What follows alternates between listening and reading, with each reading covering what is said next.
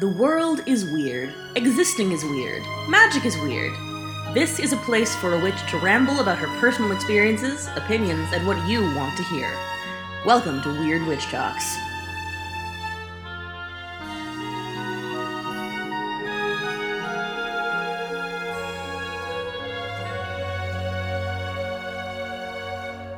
Hello, everybody. No, I am not dead. No, the podcast is not over. I've just had one hell of a fall, and I'm looking to have one hell of a winter. This is my last day of school, college, this year. This is my last day of my semester. God, yeah, this is where I am right now. I'm not really talking or acting like a human. This is my last class day of the semester. I am cramming for a test that I should have taken over a month ago, and I'm essentially waiting for the verdict of my grades to come in.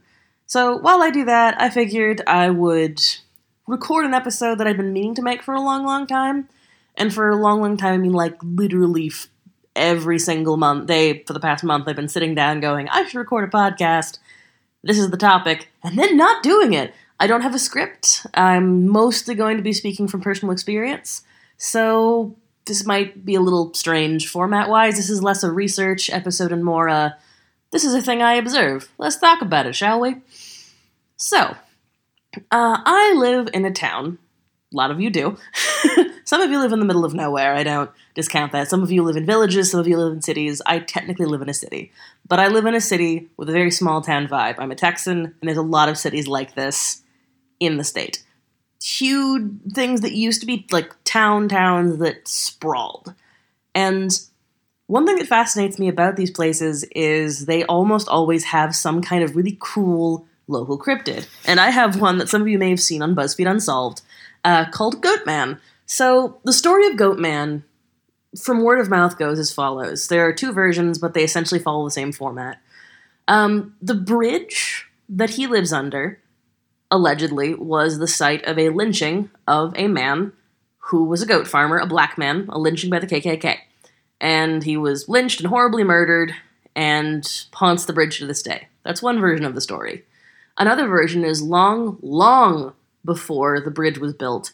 A Cajun, I believe, mixed-race black man was beheaded, and his body fell into the creek, and it emerged with a goat head on it. Now, neither of these accounts has any kind of historical backup. Not to say they couldn't have happened, but based on my own experiences, I don't think Goatman is the ghost of a dead person. At least in part because as an anthropologist and a folklorist with a partner who is a political historian, I personally really, really like to see any kind of source on these kinds of legends, but there is no death record, no mention of a prominent goat farmer in the area by the local black community. As far as we can tell, neither of these people actually existed, and that doesn't mean the stories don't carry any weight, but it is worth knowing. I'm approaching this from a background of there are no historical records of these things, therefore let us assume that, as with many local legends, they are the product of assumption. And that assumption is largely from a Christian audience. That actually really matters right here, because I personally think that Goatman, the satyr-like demon creature, he's not a demon, the satyr-like nightmare, essentially, is a small god. Now, what is a small god? That's a term that I'm sure a lot of you aren't going to be familiar with, and some of you are, so let's define it just for fun's sake. So, a small god is a god, spirit, entity, what have you, who has the properties of being something divine, but is not a major player in a pantheon. Like, Dionysus is a large god, and your genius loci, the god of a place, is a small god. Small gods also tend to transcend pantheons a whole lot. Like, your genius loci doesn't give a shit if you're Christian, Muslim, Hellenic, Kemetic. It's still there. It's not going to move house because you, person talking to it or worshiping it, has a different faith. Most small gods don't have much attachment to a pantheon, And if they do, the pantheon they're attached to has some kind of local attachment. Like a lot of the small gods in Norway have something to do with the Norse faith, because that faith grew up in Norway, and when a religion permeates an area in that way, the faith kind of, shapes the way the small gods act, look, because that is the social structure of the area. It's the same with any kind of culture. Gods and spirits have culture. They just do. I mean, if that could be a recognized study and we could get more things recognized, like magic more recognized, I'm almost certain that if it was a mainstream thing, I'd be taking anthropological classes in the social differences between fairies over continents. I mean, culture exists in things other than human. It's not a human thing. Fucking crows and elephants have culture. So, small gods are, culturally speaking, gods of places that are typically not dictated by pantheon. Small gods are everywhere. They don't just exist in any one pantheon. You could even argue that saints are small gods. Folk Catholicism is a great example of this. There are a lot of little saints not recognized overall, and large saints like Santa Muerte, who are not part of the greater general brain. I don't know, I haven't slept a whole lot. In the general, collection of that faith. And I think Santa Muerte is not a great example because she is kind of huge and has her own, smaller cult following. Once again, when I say cult, I don't mean, helter-skelter. I mean it in the academic sense of the term. A cult means just the group of people who worship. That's it. That's all that means. When I say cult, that's what I mean. I do not mean bunch of desert weirdos murdering people. That's a new term. I think it started being used negatively around the 1920s because of faith healers. I think I've got that right. Correct me if I'm wrong, but I'm fairly certain that's around the time the negative connotation showed up. Moving on. So, I think that Goatman is a small god. Why is this important? Excuse me. Personally, I think it's important because we all kind of grew up in a Christian culture, for the most part, if you live in the southern United States like I do. If you're listening from Israel or India, hi, tell me how you do and how you found my podcast. That's really cool. But if you were living in a largely non-Christian state, or an Islamic state, or a Hindu state, or something like that, you're not going to have grown up in the same kind of culture, but I think it's still important for y'all to acknowledge your small gods. Most of you do, though, because your culture's a lot older than Christianity, and a lot less meandering. So, the culture in the southern United States, and I'm just going to stick with saying this is southern United States, because while I believe this is the case in the northern and western and eastern parts of the country I live in, it may not be true. I can only accurately speak to the culture in the South, and more specifically the culture in Texas, to narrow it down. I've been all over Texas. I know people from all over, and for the most part, we're pretty similar as far as things that could be considered small gods go. I don't know if people who live in the same area as the Jersey Devil treat their cryptids the same way we do. So, small gods get bulldozed. They're one of the first things to get bulldozed when a colonialist culture comes in over a place that is new to them. However, the nature of small gods gets erased fairly quickly. However, the existence of small gods always persists.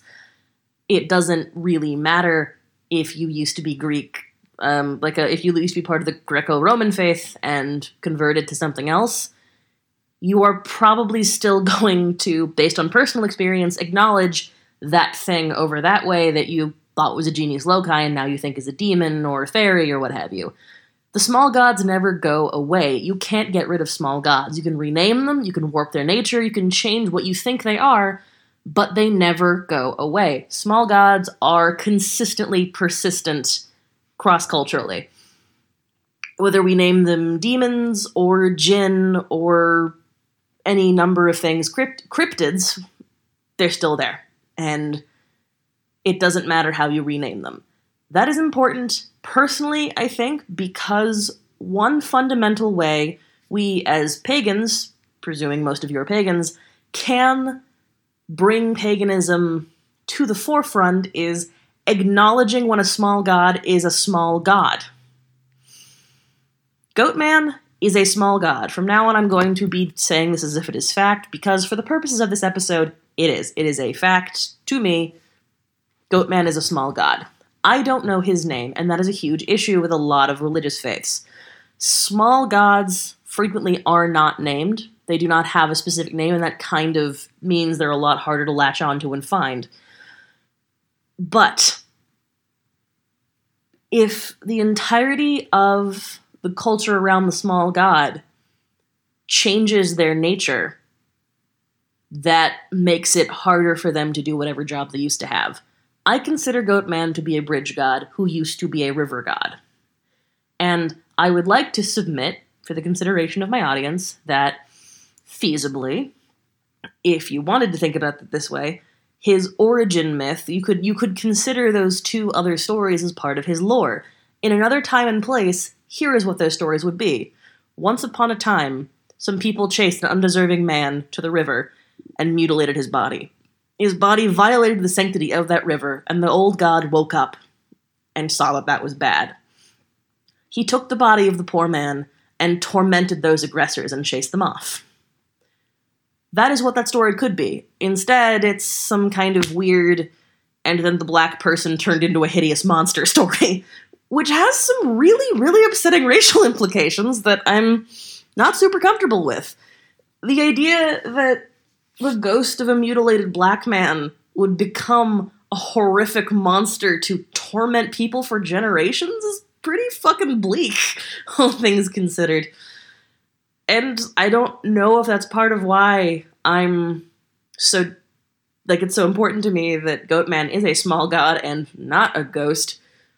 But it's probably a foundation of that there is something really, really gruesome and horrible about presuming that a human ghost of a minority is secretly some kind of horrific demonic monster. That might have nothing to do with it all, but it's worth noting that is in my brain right now, and I just now thought of that. That's not even... Woof! Oh boy! That's a new and upsetting thought. Anyway, Goatman! Moving away from racial politics, Goatman! But that's what the story would have been if we were not a Christian culture that discovered this small god. That's feasibly what would have occurred. We would have maybe, gotten a river cult. And what's interesting about small gods in the southern United States is we still worship them to a certain extent. Let me explain through a real weird analogy. Hands up if you know what Lupercalia is. I'm assuming no one has their hand up, even if you do. Gonna explain anyway, because I like to do that. I like to hear myself talk. So, Lupercalia is/was a Roman holiday. The Romans had no fucking clue why they did it. I mean that. They did not understand or remember or comprehend why they did Lupercalia, why they did what they did. There were speculations, as with everything, but genuinely, the Romans didn't remember why they did it. Lupercalia involves killing a goat, having some young boys drink the blood of it, and have leather strips cut from the goat skin and run around nude whipping ladies' ankles. That's it. That's one main part of Lupercalia. It's a ritual they did every single year, did not remember why, continued it for a very long time. It was a very, very important celebration. Maybe, possibly. Shrug! It may have been not at all important once upon a time. It's impossible to know because the people doing it didn't know, but they still did it. Now, why is this relevant to Goatman? There is a ritual in my town surrounding Goatman. On the new moon or the full moon, but mostly on Halloween, you go to the bridge, yell his name, knock 3 times, and run to summon the goat god. Yeah, it's a ritual. It's a magic ritual. And there's purpose there, and we have no way of knowing if that was somehow taken from some other ritual, or if there ever was one, or if anything. Why did we decide to start doing that? Who started that? We don't know why, but we do it anyway. And we are kind of, in my town, creating a cult, whether we know it or not, around this small god. Small gods attract cult worship, or any other kind of thing. And a lot of fairy faith things, they still have cult worship. You still leave milk out for the fairies, even if you're a very good Catholic, because the fairies will eat your face. And that's why small gods matter so much to me, and matter so much to culture in general, to the overall well-being of religion and culture and people at large. If we as pagans could acknowledge small gods and rebuild that relationship between humans and the small gods, we might be able to repair some of the horrible, horrible spiritual wounds that many people have. And I think that's an incredible thing and a boon that we as pagans have in believing these things. And I don't mean convince your Christian friends that they need to be polytheists. That's mean and bad. I mean, you personally should seek out the small gods in your area. How do you do that? We're gonna go metaphorical cryptid hunting. So, small gods can be anywhere, anything, anytime, but they tend to generate stories. The ones that want to, or at least do generally, interact with people are the ones you want to talk to. You don't want to try and wake up something that's asleep or has been put to sleep or killed, because that could be a huge mess. I mean, you don't want to accidentally poke something that really genuinely hates human beings, because that's how you end up with a horrible disease and die. Or, ripped to shreds or missing in the woods. So, don't just go wandering around hollering, "Hey, any small gods want to hang out?" Follow your local lore. In my hometown, excuse me, I have a bit of a cold. In my hometown, there's a road called Demon's Road, or Bowden Road, whichever. And though I haven't done this, I'm planning to when next time at home. I think that because a story has been attached to that road, it has probably attracted some kind of small god, because there are rituals conducted that way. Small gods are everywhere, and if you start doing ritual near where one of them lives, they're probably going to attach themselves to that place. That's how it goes. That's what gods do. It's kind of interesting that if you worship, they will come. It's not a super hard concept, but if you didn't know it, no hard feelings. I'm planning on going to Bowden Road and maybe doing a small ritual to, appease it, say hi to it, and then just go home. I'm not going to take part in the general ritual, because my job is not that of a worshiper, my job is that of a witch, and I think that does fundamentally change how I interact with small gods. How might that be? So, this isn't true of all witches, this is mostly true of me. I am a traditional witch, which I think I've explained means I'm more of the blood, bone, urine, iron sort of person. And my job, metaphysically speaking, is typically a job of custodianship, or I'm more like a diplomat than I am like a worshiper. I know I worship Dionysus, but that was a long-standing relationship established when I was about 3 or 4 years old. He and I have been fairly tight privately and now publicly since I was very, very small. And I've got that whole thing with Nick Nevin, but that's not really a worship situation either. She's more like a weird boss, I guess. Like a contract where it's complicated, but my job with small gods is more to foster a relationship and see how that relationship can be further worked with. I am a go-between between the other world and this world, and I kind of exist to make sure humans don't fuck up massively. Goatman is incredibly tired. The biggest, most powerful feeling I've ever gotten from him is exhaustion. He is huge, he is very, very old, and he is very, very tired. I am going to try to make contact with our local native tribe to see if they have any kind of ritual or lore I can look at for this. I'm not planning on co-opting Native American rituals. I am extremely white. But as far as research goes, that's not a bad idea either. See if your local tribe, your First Nations people, whichever way their nation, your tribe, your group, whichever way they identify, see if they have lore you can look at. Do not take their gods from them. That's a dick move. But maybe that would give you an idea of what offerings to bring. I know Goatman's a real big, really, really fond of tobacco products, and I don't think that means he's necessarily related to our local tribal council, but I have noticed that he's not super fond of milk or honey.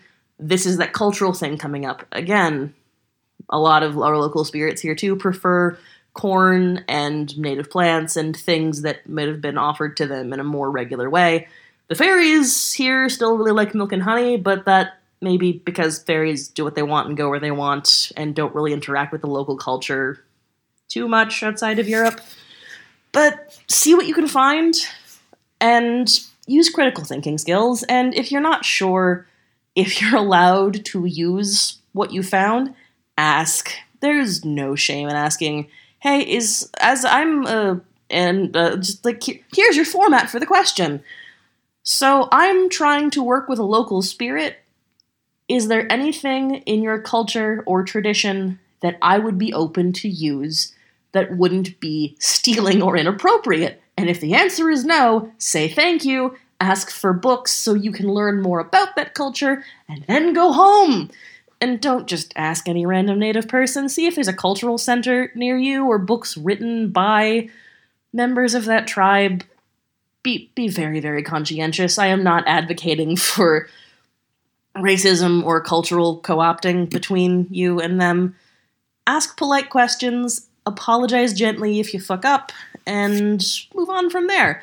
You live on someone else's land. You live in a place that was steeped in somebody else's culture, unless you are a native person listening, in which case, if I'm giving bad advice, tell me and I will immediately correct. I won't even wait till next episode. I will make a corrections episode if you need me to. Happily do that because, again, I'm extremely white. I am not going to be living in the US my entire life, in part because I don't feel super comfortable doing the custodial thing in the Americas because it's not my magical tradition. And it's not my place to step in there. It's a problem. And hey, maybe while you're looking at small gods, you can inform some of your less culturally aware pagan friends of practices they're doing that are culturally harmful, and maybe go to some heritage days. This has turned into a very different episode. Don't be horrible to Native Americans. Find out whose land you're living on, and be respectful. Haha, that's it. Everyone should know these things. Do you know what land you're living on? Find out. It's important. Anyway, back to small gods. That rant is partially because I'm in a class on cultural sensitivity towards Native people, and I've been reading a lot of horrible things, so spreading that word right there. Oof. So small gods and Goatman. Why is this important? I think I've gone over that a good deal so far. But I've definitely encouraged you young pagans and witches to see who is in your backyard, quite literally. Look for your local cryptids, trace their origins, and see who they are. Sometimes find that out by asking. And be sensitive to the cultural world around you, beyond picking up things in nature, beyond learning your local flora and fauna. Find out what spirits are living around you and see why they're angry if they are. Because a lot of cryptid stories involve things attacking people, and sometimes for good reason. I mean, if a bunch of stupid-ass teenagers came to my house, banged on a bridge, and fucking spray-painted swastikas on it, yeah, I'd show up and scream at them real good, too. Don't spray-paint on things. And don't leave things that aren't biodegradable as offerings. Just don't do it. There's a few traditions where there's an exception, but I know for a fact most of you don't belong to those. So don't leave plastic, don't leave glass, try and do flowers that don't have any kind of seeds on them so you don't introduce anything invasive. Be very careful and very aware. The world still exists outside of your religious praxis. That's the summation here. The world exists outside of your religious praxis. Be respectful and mindful, and maybe say hi to your local small god and bring him some rum. Mine likes absinthe. I have no idea why he likes absinthe. But yeah, that's about that for now. I'm gonna go find a book I read recently on this subject and give you a quick review. BRB, my friends. BRB. Yeah, sure. That happened. So it's probably about 3 months later, right around. No, I'm exaggerating. It's like a month later. What am I saying? It's the first week of the next semester of school. I'm comfortable saying the reason that my general life situation sucked so bad is because my fucking brother died, which was great. Let me turn the mic volume down a little bit because I'm real loud. There we go. That's better. Nope, that's not that much. That's better. Sorry. Yeah, my brother died at the beginning of last November, which was very depressing. School went well. I got the grades I needed. And I have the book I was going to talk about. So, this book, which was $98, try to buy it if you can, but if you can't, I'm sure you could probably see who contributed to the book and email the people who wrote the articles in it. This is called Fairies, Demons, and Nature Spirits, Small Gods at the Margins of Christendom, edited by Michael Ostling. It's an incredibly good book. It's part of a broader series called Palgrave Historical Studies in Witchcraft and Magic. And it is, generally speaking, just essays upon essays about small gods the world over. It's not just about European Christianity. There are bits in here about the Middle East, about Africa, and several places in Europe too. There's bits of things about angels, about the Sidhe, about Jinn. It's an excellent book. I know it's way past Christmas, but next year, if you want it for like a birthday or something, and know someone who's willing to drop a lot of money on a very small but useful collection of essays, this is a great book for you. This book is extremely good. Also, since I'm officially back, I'm going to attempt to go back to a monthly recording schedule. I'm not sure what day I'm going to drop my episodes, but I'm going to try and get 12 episodes out this year. This is episode number 1 of the new year, number 8 in total. I found out there's a thing called the 7-episode slump, so I hit that, then stopped recording for, oh god, it's been a while. I don't even remember when my last episode came out. But I'm here, I'm queer, I'm making podcasts. Wahoo. And I know this one is super short. I don't think I'm even going to be able to bust a half hour. But I'm doing this. I'm back. Please ask me questions. Talk to me. I want to make another episode for February. I know the obvious thing to do would be something love-related and Valentine's Day related, so it might even be on the dangers of love magic. And if you're going to do it, how to do it without being a rapist. Yeah, no, that might be next month's episode. But if you have ideas or questions that are unrelated to that, ask me anyway. I would love to talk to y'all, all like 20 some odd of you. I've also started putting my podcast up on SoundCloud and iTunes, so if you want to listen somewhere, on Spotify and iTunes. But so it's on Spotify, iTunes, and SoundCloud now, so if you want to listen to it in a new place, that's there too, and it's probably easier to keep track of me there anyway. I have a Twitter I use actively now. I believe I'm a Sleepy Witch, not the Sleepy Witch. Hang on, give me a second. I actually own both, but The Sleepy Witch is my active Twitter handle, and my Instagram handle, if you want to go follow me there, just like see pictures of my face, is A Sleepy Witch. The Sleepy Witch on Twitter, A Sleepy Witch on Instagram, and The Horned Witch on Tumblr. So shoot me messages. Please feel free to DM me if you have anything to say, and I will see y'all sometime in February. Love ya. Bye-bye. Thank you to everyone for listening. The music at the beginning and ending of the podcast is here courtesy of www.purpleplanetmusic.com. Have a question, comment, or concern? Want to ask something for the podcast? Find something I got wrong? Shoot me an email at thehornedwitch@gmail.com, message me on Tumblr at thehornedwitch.tumblr.com, or follow me on Twitter at thesleepywitch. Like me enough to throw money at me? Do so at www.patreon.com/thehornedwitch. Thanks again for listening, y'all. Bye!